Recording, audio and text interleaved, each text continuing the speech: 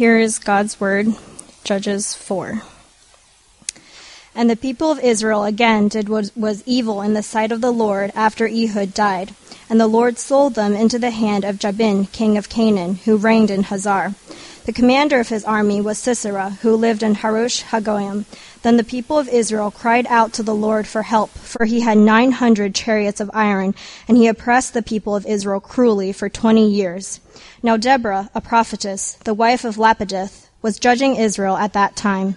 She used to sit under the palm of Deborah between Ramah and Bethel in the hill country of Ephraim, and the people of Israel came up to her for judgment. She sent and summoned Barak, the son of Abnom, from Kadesh Naphtali, and said to him, Has not the Lord, the God of Israel, commanded you, Go, gather your men at Mount Tabor, taking 10,000 from the people of Naphtali and the people of Zebulun, and I will draw out Sisera, the general of Jabin's army, to meet you by the river Kishon with his chariots and his troops, and I will give him into your hand. Barak said to her, If you go with me, I will go. But if you will not go with me, I will not go.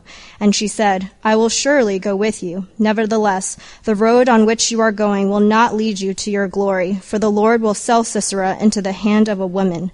Then Deborah arose and went with Barak to Kadesh. And Barak called out Zebulun and Naphtali to Kadesh, and 10,000 men went up at his heels, and Deborah went up with him.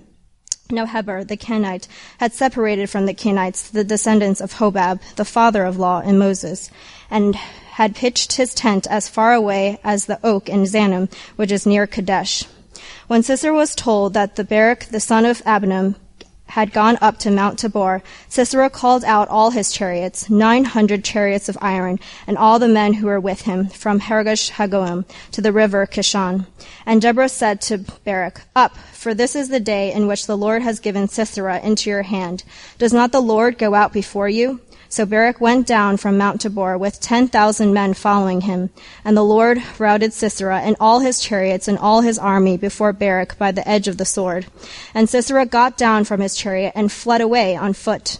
And Barak pursued the chariots and the army to Harosh Hagoyim, and all the army of Sisera fell by the edge of the sword. Not a man was left. But Sisera fled away on foot to the tent of Jael, the wife of Heber the Kenite, for there was peace between Jabin, the king of Hazar, and the house of Heber the Kenite. And Jael came out to meet Sisera, and said to him, Turn aside, my lord, turn aside to me, do not be afraid. So he turned aside to her into the tent, and she covered him with a rug. And he said to her, Please, give me a little water to drink, for I am thirsty. So she opened a skin of milk, and gave him a drink, and covered him. And he said to her, Stand at the opening of the tent, and if any man comes and asks you, Is anyone here? Say no. But Jael, the wife of Heber, took a tent peg and took a hammer in her hand. Then she went softly to him and drove the peg into his temple until it went down into the ground while he was lying fast asleep from weariness. So he died. And behold, as Barak was pursuing Sisera, Jael came out to meet him and said to him, Come, and I will show you the man whom you are seeking. So he went into her tent, and there lay Sisera, dead, with a tent peg in his temple. So on that day God subdued Jabin, the king of Canaan, before the people of Israel, and the hand of the people of Israel pressed harder and harder against Jabin, the king of Canaan, until they destroyed Jabin, king of Canaan.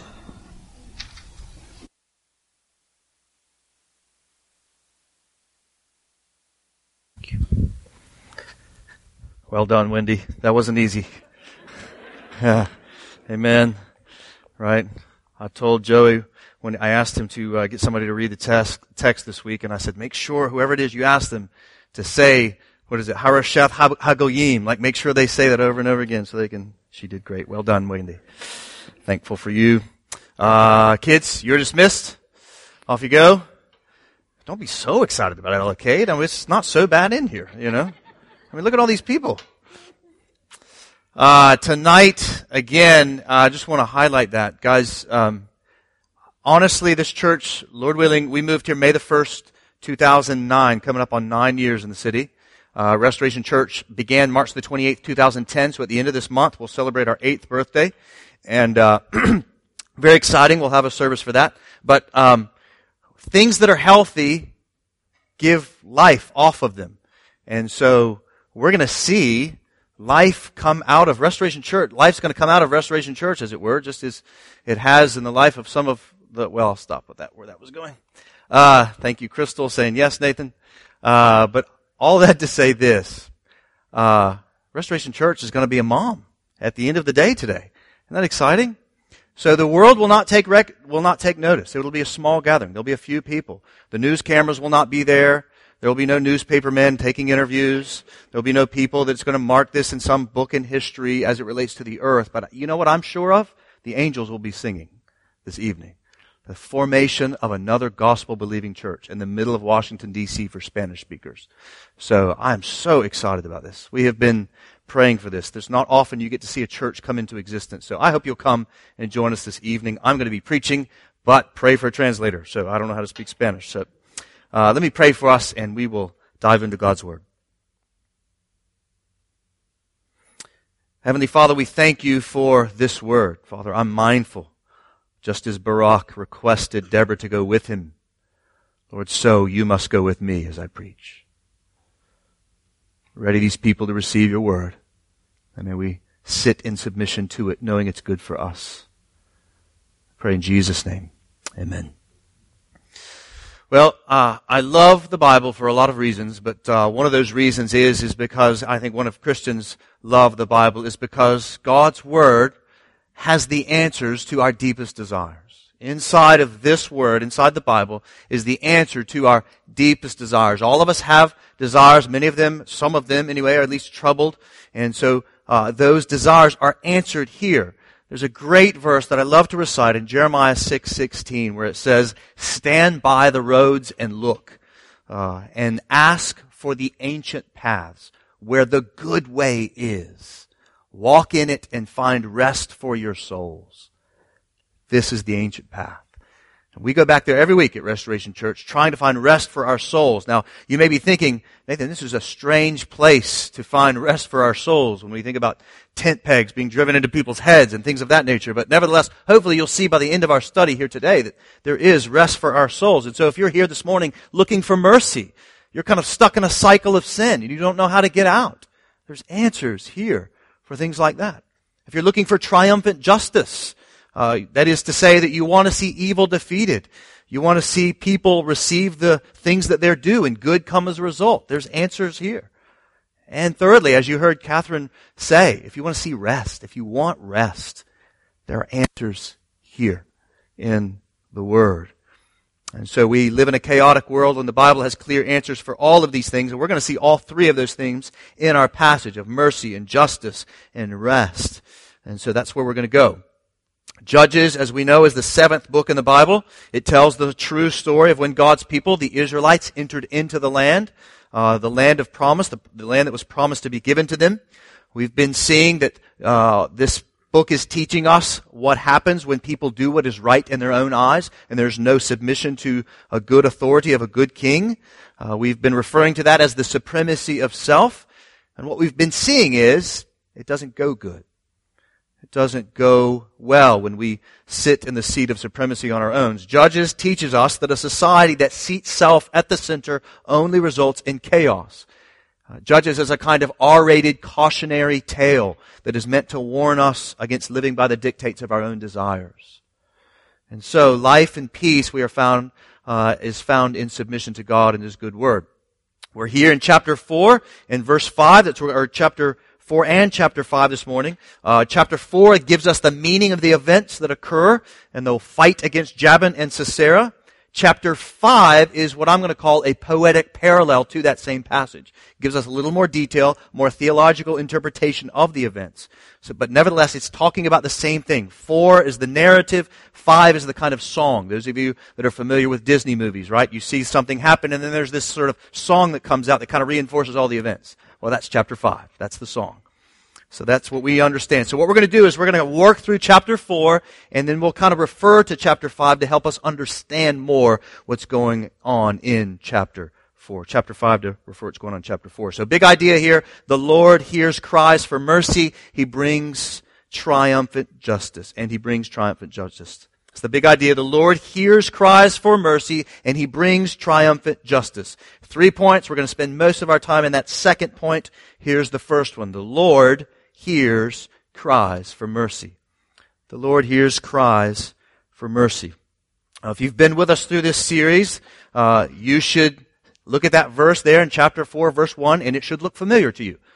We've seen this before. Take a look down and you'll see it again in chapter 6, verse 1. We'll look at it next week. Same idea. The people of Israel again did what was evil in the sight of the Lord. Now remember back in chapter 2, remember that was the overview of the book, and there we saw that cycle that would repeat itself throughout the book. Namely that Israel disobeys, God then brings destruction as a result. Israel then cries out in distress for God to come. God then sends a deliverer in mercy, and only to have them forget. And so each time they run through this cycle, things get a little bit more difficult. Things get worse. You're going to notice that transition. By the time, it's going to be super clear. You think it's bad now, wait till we get to the end. This cycle is just going to go worse and worse as each cycle goes through. So here we learn of Israel's disobedience yet again. God in His infinite justice sells them into the hand of Jabin, the king of Canaan. Sisera was the military commander of Jabin's army. We find that Sisera had in his possession some 900 iron chariots. We've seen these iron chariots before. These are big technological advances. And so Sisera was a very powerful man with a very powerful army. And so how did he use his power? Well, take a look. We learn there that he oppressed the people of Israel cruelly for 20 years. That's how he used his power. He oppressed the people of Israel cruelly for 20 years. And guys, this is the punishment that God gives to His people. Remember, the Lord warned them that this was going to happen in advance, that if they forsake His love and worship other gods, this is what would happen. And true to His word, the Lord does it. He hands them over. And let me give you a little bit of an idea of how cruel this oppression was by Sisera. So we find this is happening again for 20 years. Turn over to chapter 5, verse 30. There's the kind of song. Flip over there and you'll get an idea of the cruelty of the leadership of Sisera and Jabin. Remember, this is the poetic recounting of Sisera, of what happened in the events against Sisera. And in chapter 5, verse 30, we get this rendering of Sisera's mother. Okay, and she's talking. This is at the other end of the battle, and she's wondering where her son is. She's used to seeing her son come back from the battles, and these things happen. And what does she say? In chapter 5, verse 30, she says, "Have they not found and divided the spoil?" So she's wondering where he's at. He hasn't come back. "Have they not found and divided the spoil?" she says. And what is the spoil? In chapter 5, verse 30. "A womb or two for every man." So it seems that the practice of Sisera and his army is to defeat people and then rape their women. This is typical of the Canaanites. That's why the Lord wants Israel to wipe these guys out. If you go back and read Leviticus chapter 18, you can see the sexual practices of the Canaanites, and it's just awful. It's just awful. So Sisera is the kind of guy we want to see come to justice, right? We want to see this guy come to justice. Well, don't worry, he will, as you heard. But this orients us to the 2-decade-long oppression of this evil man. Israel is in a bad way. And things are not just bad, guys. They're terrible. They're awful. And again, why did it come to this? Look at verse 1 of chapter 4. Why did it come to this? Because they did what was evil in the sight of the Lord after Ehud died. In other words, this oppression that they are experiencing is a result of their own choices. They wanted to worship other gods, and then the one true God said, "Fine, go ahead. Live how you please." And what they found is what prior and subsequent generations would never seem to learn. Namely, that life away from God is not nearly as good as it seems. It only results, ultimately, in cruel, slave-like oppression. And this is important for us to recognize, guys, because the evil one only wants to highlight the good parts of us walking away from God, not sitting in submission to Him, not sitting in submission to His Word. He only wants to highlight the good things. He will not truly ever make you aware of the cost, the long-term cost of walking away from His love.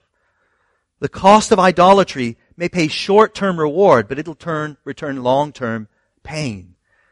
These Israelites testify to that. And yet they never seem to understand this as they give themselves to this cycle over and over again. And again, maybe some of you are here this morning and you're saying, amen, I know something about this cycle. I'm in a kind of cycle myself. You know what it's like to be stuck in a cycle of bad decisions. You've made one bad choice that led to another bad choice that maybe led to a lifestyle riddled by bad choices and a lot of regrets. You know what cruel slave-like oppression is apart from God, and you're here and you don't know what to do to get out of it. Could be alcohol, could be pornography, could be materialism, could be some kind of abusive relationship. There's other kinds as well. We can think of other kind of false gods that are around us and the tragedy that comes as a result of them. We can think about the gods or the idols of jobs, the idols of other kind of relationships, or just the kind of idol of something that we think will complete us and make life better. And so for you, it may be a kind of cycle of choices or poor choices on more subtle things, like believing day after day that if this circumstance could just change, then that circumstance would then change, only to find that once they do, nothing really changes. And you're a bit hopeless yourself, wondering what to do, where to go. Or maybe you've spurned the Lord by thinking that, I'll just move to Washington, D.C., and then once I do, I'll be complete because I'll get that dream job. And after I get that dream job, it'll be just right. And you found that that's not the case. That dream job's not nearly as good as you thought it was. Or maybe for you, you thought that if you just got married, it'd all be good. Maybe if I just got married and then had some kids, then all would be well. And I would find peace and happiness. And while you're not unhappy that you're married, while you're not unhappy that you have children, you're beginning to be convinced that these things won't complete you. They won't complete you. And this leaves you feeling a bit hopeless. And you feel as though you're under some kind of maybe cruel oppression of disappointment because of misplaced affections. See, all of us, I think, are tempted. All of us are tempted by things that can lead us into cycles of sin due to false worship.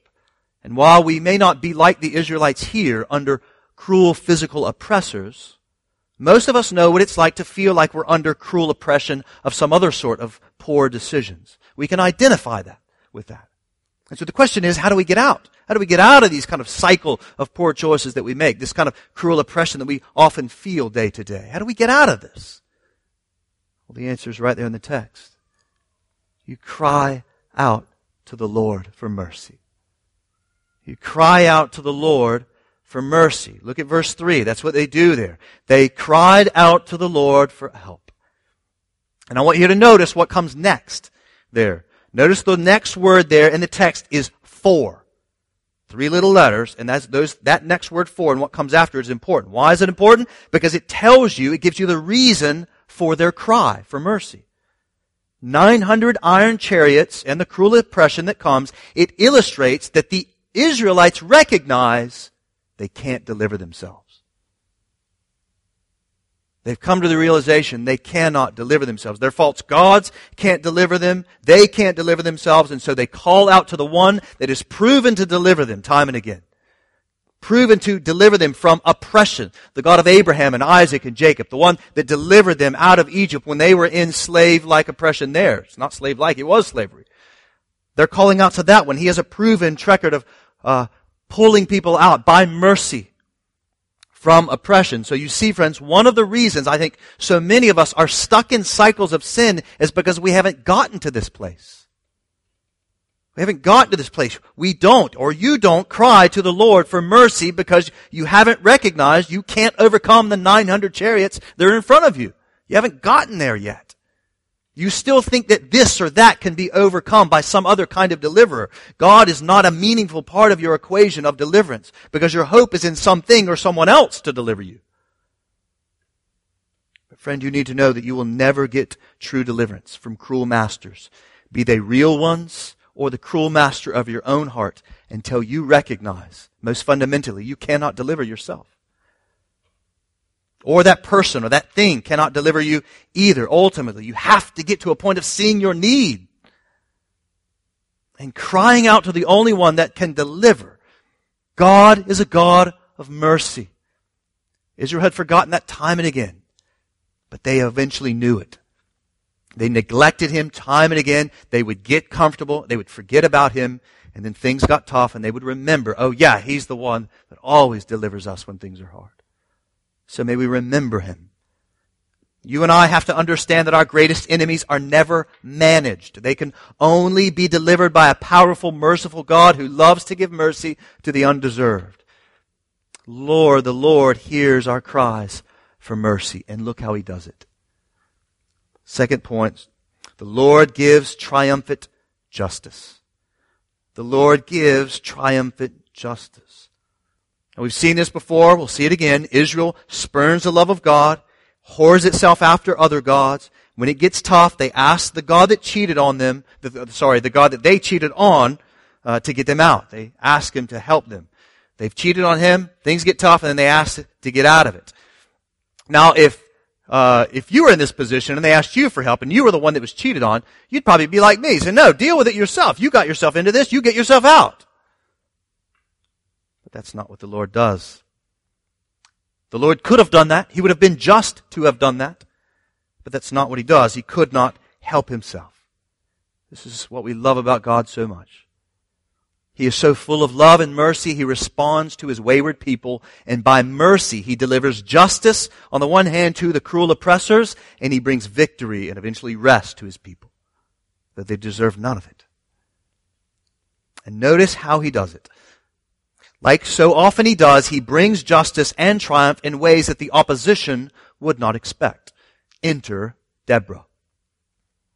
Deborah, we see in verse 4, is a prophetess and a judge.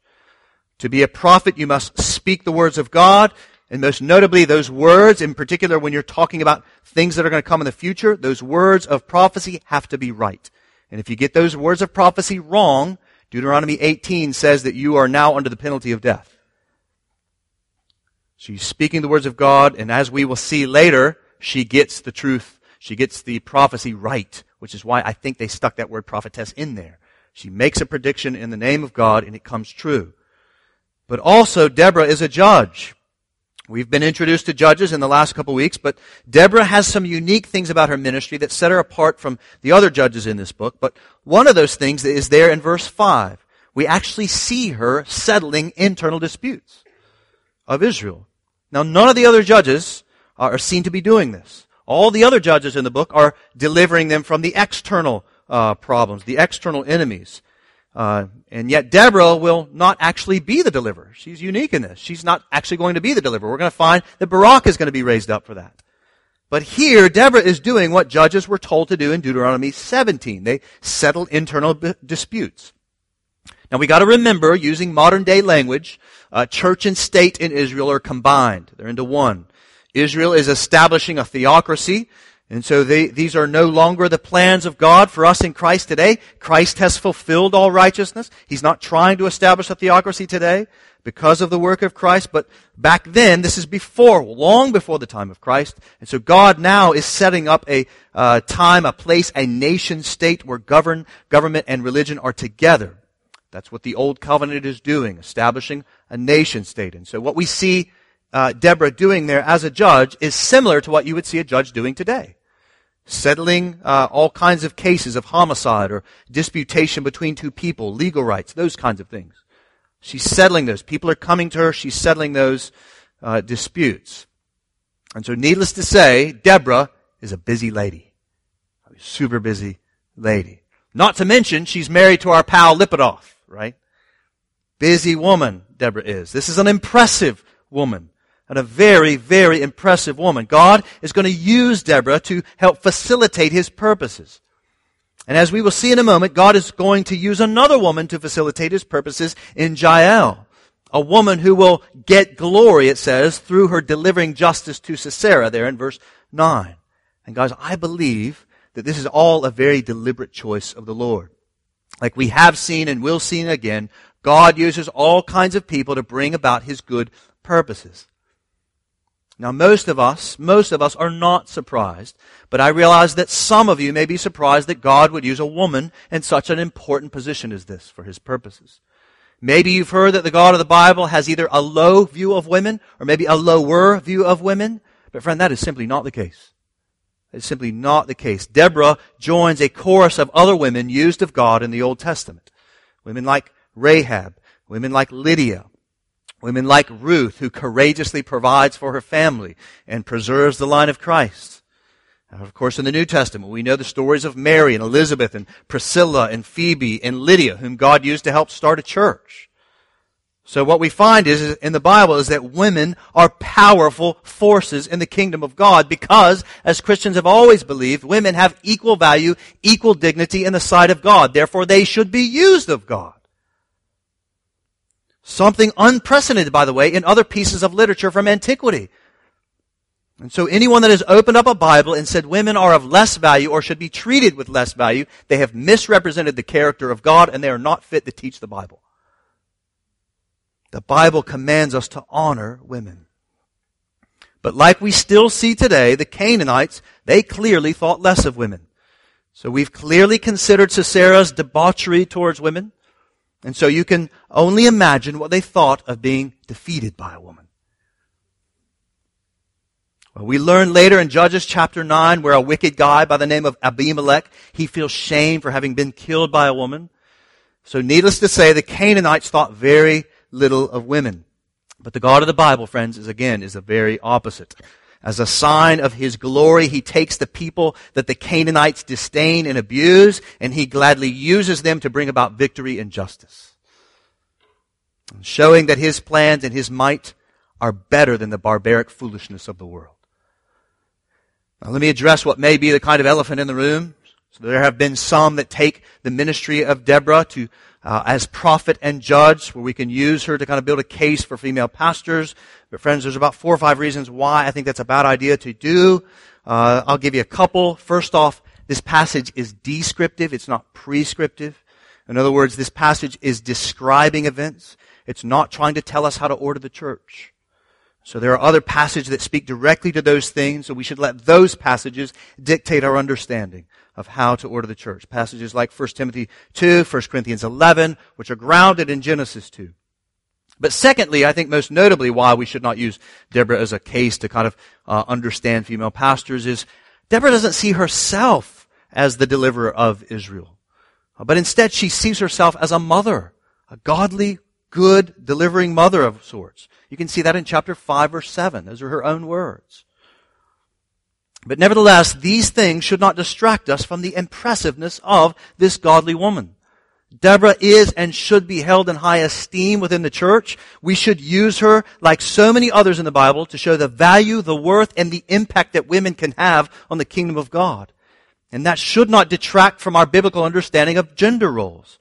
All of these things work together for the glory of God and the good of His people in the church. So back to the story. Look at verse 6. Down there through 6 down to 9, we see Deborah, she commissions Barak to lead God's people to bring justice to the wicked people of Canaan. We see there in verse 6 that the Lord God of Israel has commanded this. Barak, wise man that he is not willing to go to battle without that godly woman Deborah at his side.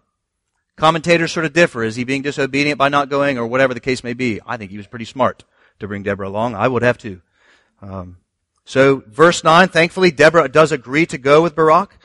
But as we have referenced before, she informs him that the glory of the defeat of the person of Sisera is going to go to a woman. That will lead us to the story of Jael in just a moment. But here we have the battle scene. Barak takes 10,000 people from the tribes of Naphtali and Zebulun to go battle against Sisera and the Canaanites. But curiously, we find in that poetic parallel, there are some folks that are left out in the battle. We learn in that poetic parallel in chapter 5, verse 16 and 17, that at least the person or the tribes of Dan and Asher sat still. Maybe Reuben as well.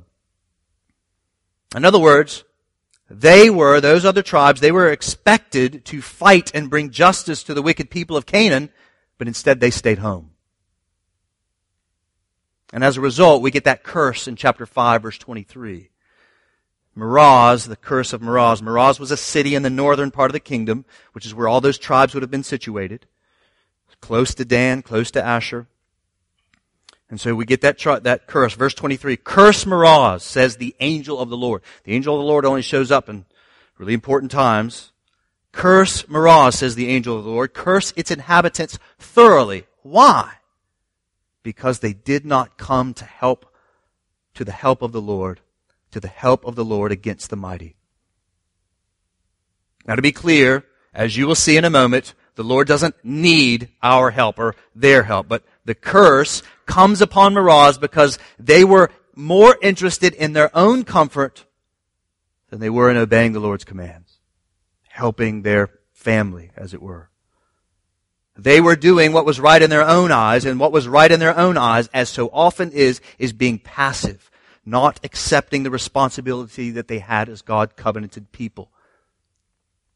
They stay at home while their family risks their lives to take down wickedness. And so let me pause here for a moment because I think this is an appropriate application for us.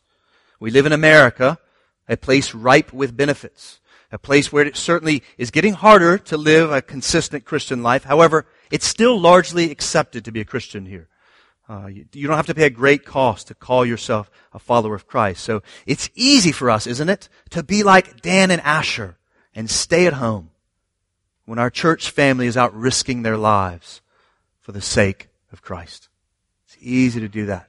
And by the way, I don't mean by that risking their lives necessarily by doing work in Iraq or something. I mean here in the city. It's easy for us just to stay home. I see it, I think, more and more as people get older in their life. They find that it's easier just to settle into life. Find things a little more comfortable. Their comfort becomes more a priority than Christ and His people. Guys, I've had friends with members of this church that have talked to me about how they have invited people into discipling relationships where those people have told them no out of disinterest. And of course, we all know the story of older churches that have that unbiblical 80-20 rule, right? 20% of the church doing 80% of the work. Now let me say this very clearly. That is not the story of this church. That has not been the story of this church. This church has been so good at serving one another. Most everybody serving each other. I thank God for that. But we can see it creep in, right? The older we get as a church, we can see it creep in. I know, guys, that you are busy people. We live in a busy city, right? Many of you came to us, or maybe even are now, single, without a job. Remember what those of you that were in college and now you're with us, you're like, yeah, now you're realizing, yeah, I actually had a lot more time in college, right? But you came to us single, in college, without a spouse, without kids. Now you have a job and a spouse and maybe with kids, and so you're realizing you've got very little time. I get all of that. I get all of that. Those things are not only priorities, those are biblical priorities that you should be giving yourselves to. But listen, we can't get our eye off the ball. We've got to still love each other and serve each other. Serve this city. We've got to find ways to do that and not sit at home like these guys did while other people are out serving God's people, risking their lives, loving God, loving neighbor. We got to serve each other, all of us in our own way, pulling the rope together. Let it not be said of us that we have not pursued Christ and we've pursued our own comfort. Let it not be said of us that that is the case. Now to be clear, that curse in chapter 5 verse 23 is not a threat to us. It's not a threat. Right? We know as Christians, Christ became a curse for us. There's no curse on us. But it is a warning. God saves individuals, but He never intends to keep those individuals from one another. He made us for Him and for one another. And we will only make a meaningful difference in this community among the people that live around here the more that we love each other and serve one another. All of us doing our part. Not sitting on the bench. Not letting the other people do it. So it's going to take us all. But regardless, though, of the passivity of these tribes, some of these tribes, the Lord does bring justice to the Canaanites. He takes them down. Sisera brings out all 900 iron chariots, just as the Lord said through Deborah in verse 7. They come out to the river Kishon. And once again, we get more details of this battle in that poetic parallel. So apparently the way these 900 iron chariots and the army that accompanied them were defeated was something similar to what we saw in the Egyptian army being swept away by the Red Sea. Look over at chapter 5 verse 4. You'll notice there that in the battle that the quote, heavens dropped. Yes, they yes, the clouds dropped water. So apparently a lot of rain's coming down. Slide down to chapter 5, verse 21. It says, quote, the torrent Kishon, that's the river, swept them away. The ancient torrent, the torrent Kishon, march on, my soul, with might. So apparently the way Barak defeated the Canaanites was with the help of some torrential rains that caused the Kishon River to overflow and sweep away the Canaanites. Now remember the whole thing, right, was the 900 iron chariots. Well, the water mitigated the strategic advantage of those chariots. And as we read at the back end of chapter 4, verse 16, not a man was left as a result, save one, which we'll come to in a moment. But justice has been served to these wicked people. Barak, with Deborah at his side, defeats Jabin's army. But guys, don't miss this. This is so important. If you tuned out, tune back in. This is the hinge on this whole passage. Don't miss who did all of this. Don't miss who did all of this. Don't miss the true hero of this passage. In verse 14, we learn that the Lord went out before Barak. And in verse 15, we get the linchpin to this passage. Here it is. And the Lord routed Sisera and all his chariots and all his army before Barak. Slide over to chapter 5, verse 2. In the poetic parallel, we see there the leaders took the lead in Israel. The people offered themselves willingly. So bless the leaders? Is that what it says? No. Bless the what? Lord. Verse 3, hero kings give ear, O princes, to the Lord I will sing. I will make melody to the Lord, the God of Israel. The Lord. Verse 4, Lord, when you went out from Seir, when you marched from the region of Edom, the earth trembled and the heavens dropped. And so friends, the triumphant justice that is served to these wicked Canaanites was by the Lord. The Lord did this. This is His victory because He brought it out. And the Israelites were the means of His bringing the justice upon those evil Canaanites. But God was the one behind it all. He was the one behind it all. And so guys, let me just make a quick aside here. This is why we need the Bible. This is why we need the Bible. The historical record behind the text is not our God. It's the Lord's interpretation of those historical events that is our God. You get that distinction? So important to understand. It's not the historical record behind the text that is our God. It's the text. It's the meaning. I've told this story so many times. My professor in seminary is so helpful. Father, son, walking through the parted Red Sea. Son looks to the father and says, what does all this mean? And the father says, I don't know. We got to wait for the book. That's why we need the Bible. Being in those historical experiences will not give us more illumination. We have what we need right here. Because here, listen, here's what would happen. Had the New York Times been at the Battle of Kishon, right, what they would have told you, rightfully, would be that Barak came down from the hill, these 10,000 warriors came down, wiped them out, all that stuff. The New York Times would have properly talked about the rain and all these other things, but the New York Times would not told you about how the Lord was behind it all. They can't see that. The Bible gives us the meaningful interpretation. God's Word tells us the meaning of the historical events. And here we find that God was in the rain. And He was in the hands and the fingers of Barak and his army. The Lord, guys, don't miss this. So important. Where's God at? The Lord is doing thousands upon thousands of things in our lives and in our world. We might be aware of 2 or 3 or 4 of them. He's at work all around us. He's bringing triumphant justice to the world. He's bringing triumphant justice in our own lives. Guys, we may read tomorrow that some wicked leader or regime was taken down. And it may just be that the Lord was in that. We don't know for sure, but it may be. Bringing justice to wickedness. But don't we believe, beloved, don't we believe that God is sovereign in the world? Don't we believe that He's providentially acting? And so therefore, Christian, listen, don't put your sort of sacred glasses on when you come to church, and then you take those sacred glasses off and pick up your secular glasses to read the New York Times. You know, I like to say I said I wasn't going to say it, I'm going to say it. You know, we got to put our gospel goggles on all the time. Right? It's so silly, but you'll remember it, you know. We got to see the world that God is at work for His purposes. We're not going to see it all. We need the Bible to give us the information so we know it's happening. And he does. We see in this passage, he does take down wickedness, and he does bring about triumphant justice mercifully. And so, friend, if you want to see evil dealt with, if you're not a Christian and you're sort of weighing out this Christian faith, and you want to see evil dealt with, well, take a look at the God of the Bible. Your interest in justice comes from him. You were made in his image, and he hates evil, and he's doing something about it. God is not passive. We see that in this passage. He cares about evil. He's bringing justice. And no, surely it may not be in the time or in the way that you would like. But we can be sure that it is an undeniable reality that God is at work to bring evil down and bring up righteousness and justice. I think this is most clear in the cross of Christ. In the cross of Christ, we see God in its totality dealing with evil and striking a blow to it, where God sends his only Son to deal with my evil and your evil. Right there we see him at work. God will not compromise on his wholeness. He has done something about it in history. And not only has he done something about it in history in Judges, not only has he done something about it at the cross, the Bible teaches us that Christ will return and finally deal once and for all with the wickedness of the earth. He will make it right.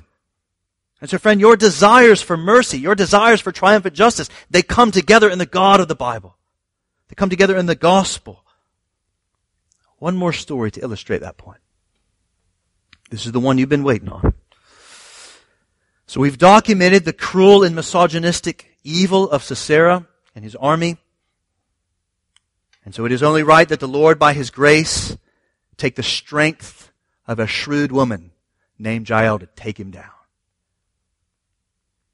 Jael, we see, is the wife of Heber, who was a Canaanite.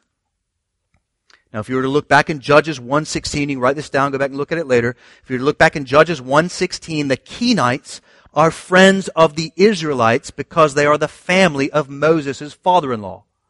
Okay? So the Kenites are a clan of the Moabites, and the Moabites are known to oppose Israel. And yet again, because of the relationship of the Kenites to Moses, they are friends to Israel. This clan is friends to Israel. And so as a quick aside, guys, this shows us yet again that this conquest in the land is not about genocide. Since we have these outward sort of clans named the Kenites that are being used by God in the land. Not genocide. God's bringing justice to the evil Canaanites. But Heber and Jael providentially separated from the rest of the Kenites. They had an agreement with the guys up there in the Canaanites. They providentially separate from the rest of the Kenites, and they're living up here. Providentially, guess where they're living? Right next to the river Kishon. Acts 17:26, guys. Go back and read that later. God knows exactly where you're living and what times and spaces you're living in. Regardless, though, the battle is happening. Sisera jumps off his chariot. Why would he jump off his iron chariot? I think it's because of that. It's all muddy. He can't get around. He knows the battle's lost, and coward that he is, he takes off. And as he's taking off, he knows the day is lost, and as he's running away, there we find, and remember, I should say, Deborah's prophecy. Remember, Barak will not get the glory over Sisera. Remember that? But Barak is chasing him. So right now we're going, is Deborah's prophecy going to come true? Well, Jael steps out of her tent, waves Sisera over, and convinces him to come and take refuge in the tent. And he does. Sisera runs in there. He's tired. He's scared. He comes into the tent, and he asks for water from Jael. But interestingly, we get this detail. She gives him milk. Why would that be in the Bible? Well, if you were to take a look in chapter 5:25, we could see that the milk contained curds. Kind of gross, but nevertheless, I think what's happening here, sort of my allusion to this passage, she gives him milk with curds instead of water because she wants him to fall asleep. And that's just what he does.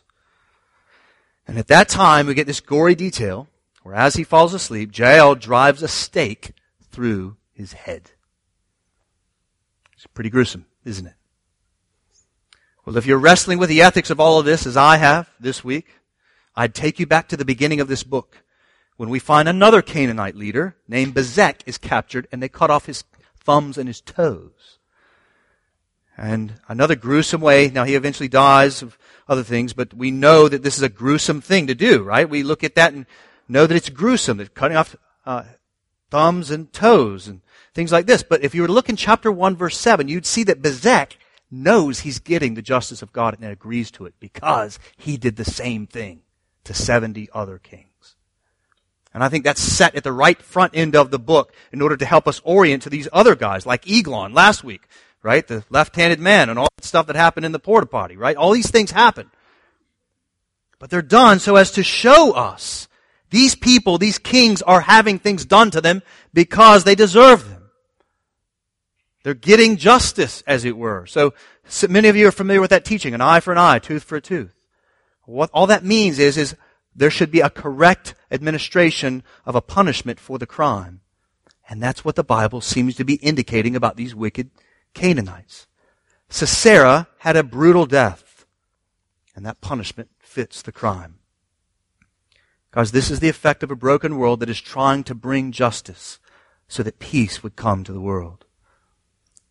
And so in the end, friends, Sisera's sins found him out, and the Lord repaid him for his wicked ways. And I think that it is the justice of God that He used a woman to do it. We have every reason to believe that Sisera, or at least Sisera himself, or at least his army, they condoned the use of a lot of women, of abusing a lot of women. And so God uses women to enact His triumphant justice. I want to be clear here, guys. We are not under the old covenant anymore. Christians do not understand that we are to be the vessels of God's justice or His wrath anymore. Romans 12:19 makes this perfectly clear. It says, "Beloved, never avenge yourselves, but leave it to the wrath of God. For it is written, vengeance is mine, I will repay, says the Lord." Under the new covenant, the state is given the power of the sword. We see that right after that passage in Romans 13. The state has the power of the sword, not the church. Meaning just governments are to do sort of like the stuff we're seeing here in this passage of the Judges. They're to take down the bad guys. It's our role, since Christ has fulfilled all righteousness as Christians, it's our role to love our enemies, to do good to them. Because, why? We remember that we were enemies and God loved us. We leave it upon the wrath of God to take care of those things. It is not in our hands. And that's where I want to leave us. I want to leave us on the other side of justice being administrated. Thirdly, finally, briefly, the Lord gives rest. The Lord gives rest. After all of this poetic justice, we get this synopsis at the end of the chapter. In chapter 5, verse 31. After recounting what has happened to Sisera, "So may all your enemies perish, O Lord. But your friends be like the sun as he rises in his might." And the land had rest for 40 years. Now every time we see rest in the Bible, it's meant to echo the original rest that the Lord took on the seventh day of creation, where God is not tired. He doesn't need to take rest in that way. So what is His rest? On that seventh day of creation, when God rested, what He does is He steps back from His beautiful creation and He looks at it and He says, "It is very good." He enjoyed the land that He had made. That's what our rest is contained, that we're supposed to have every seventh day on this day. Justice has been served. The world is right just as it's supposed to be. Shalom, peace marks the world. And that's what's happening here. God had dealt with Jabin and Sisera through Deborah and Barak and Jael. After God's people had remembered the Lord, they called out to Him for mercy. And on the other side of this merciful, triumphant justice over evil, God's friends are like the sun that rise in their might. Rest, then, not restlessness, rest marks the land because they trusted in the Lord. They trusted in the Lord. They called out to Him and they trusted in Him. And all of this, guys, is meant to point us to the true and forever deliverer, Jesus Christ the Lord. This little pattern of disobedience that leads to destruction, that leads to distress, that leads to God sending a deliverer, which then leads to rest, it all points to Jesus. This is not some sort of, hermeneutical gymnastics that I'm doing up here to try to get to Jesus. This is the way Jesus read His Bible. He understands that this text right here points to Him. You can go back, read John 5:39, you can see that. Check me on that. Luke 24, other passages point to Him. And so how does it point to Him? It points to Him that Christ is the true deliverer. That all these deliverers, you'll see them time and again, they only give peace, rest for a certain time. And the people keep on disobeying, just like us. And God in His infinite mercy says, once and for always, I will strike a death blow to the sinfulness of humanity. I will send my Son to live a sinless life and to take the death of those sinners that repent and believe on Him, paying their curse, paying their payment for their sin, once and for always, because He was fully God and fully man, being buried, and on the third day, overcoming of sin and death, life forever. And so we know that when we trust, we believe in Him, a day is going to come, just as He said it would, when we have rest now, don't we? Those of us that know and trust Jesus and believe in Jesus, we have a bit of rest now, don't we? We know this. Even in the midst of turmoil, we can say, Christ is my reward. I'm going to get home soon enough, but I can have rest now. And we know a day is going to come, as I've said before, where He will return and He will make it all right. And the land that will have rest is not just a little piece of real estate in the Middle East. It'll be the whole world. And the whole world will have rest, and the whole world will be right, just as we all want it to be. Christ is the only hope for that. We're not. He is. This passage is meant to show us that. And so, Christian, let me speak to you for a moment. You need to make sure and enter the rest of your redemption every day. We spend so much time, don't we, trying to create rest for ourselves apart from looking to Jesus. Look to Jesus. Learn to daily crucify your own desires. Take up Christ. Look to your reward and have hope in heaven. Remember your rest is secured there. And soon enough you'll get to enjoy it in all of its fullness. That rest, you'll get to have it once and for always.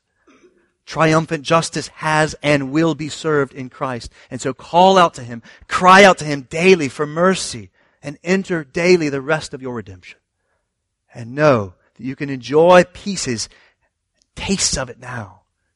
And those are all appetizers for the rest that will mark this land once and for always when Christ returns. The true deliverer, the great judge, Christ the Lord. Let's pray to Him.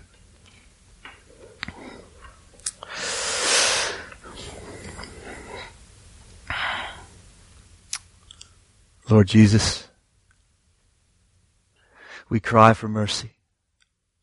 So many of us are stuck in cycles of sin, analogous to the Israelites. So we cry for mercy. And how good it is to know that You answer. We see that here in Judges. We see it at the cross. And because of that, we can have confidence that You will bring it about on a day soon. So God, help us to rest in You. And for those that are not believing, God, may they come to believe and find rest in Jesus, the great deliverer. And may they hope in heaven as well. We love You, God, and we thank You that You hate evil and that we can call out to You and know that justice can be served and rest can finally be had. We pray all this in the name of Your Son. Amen.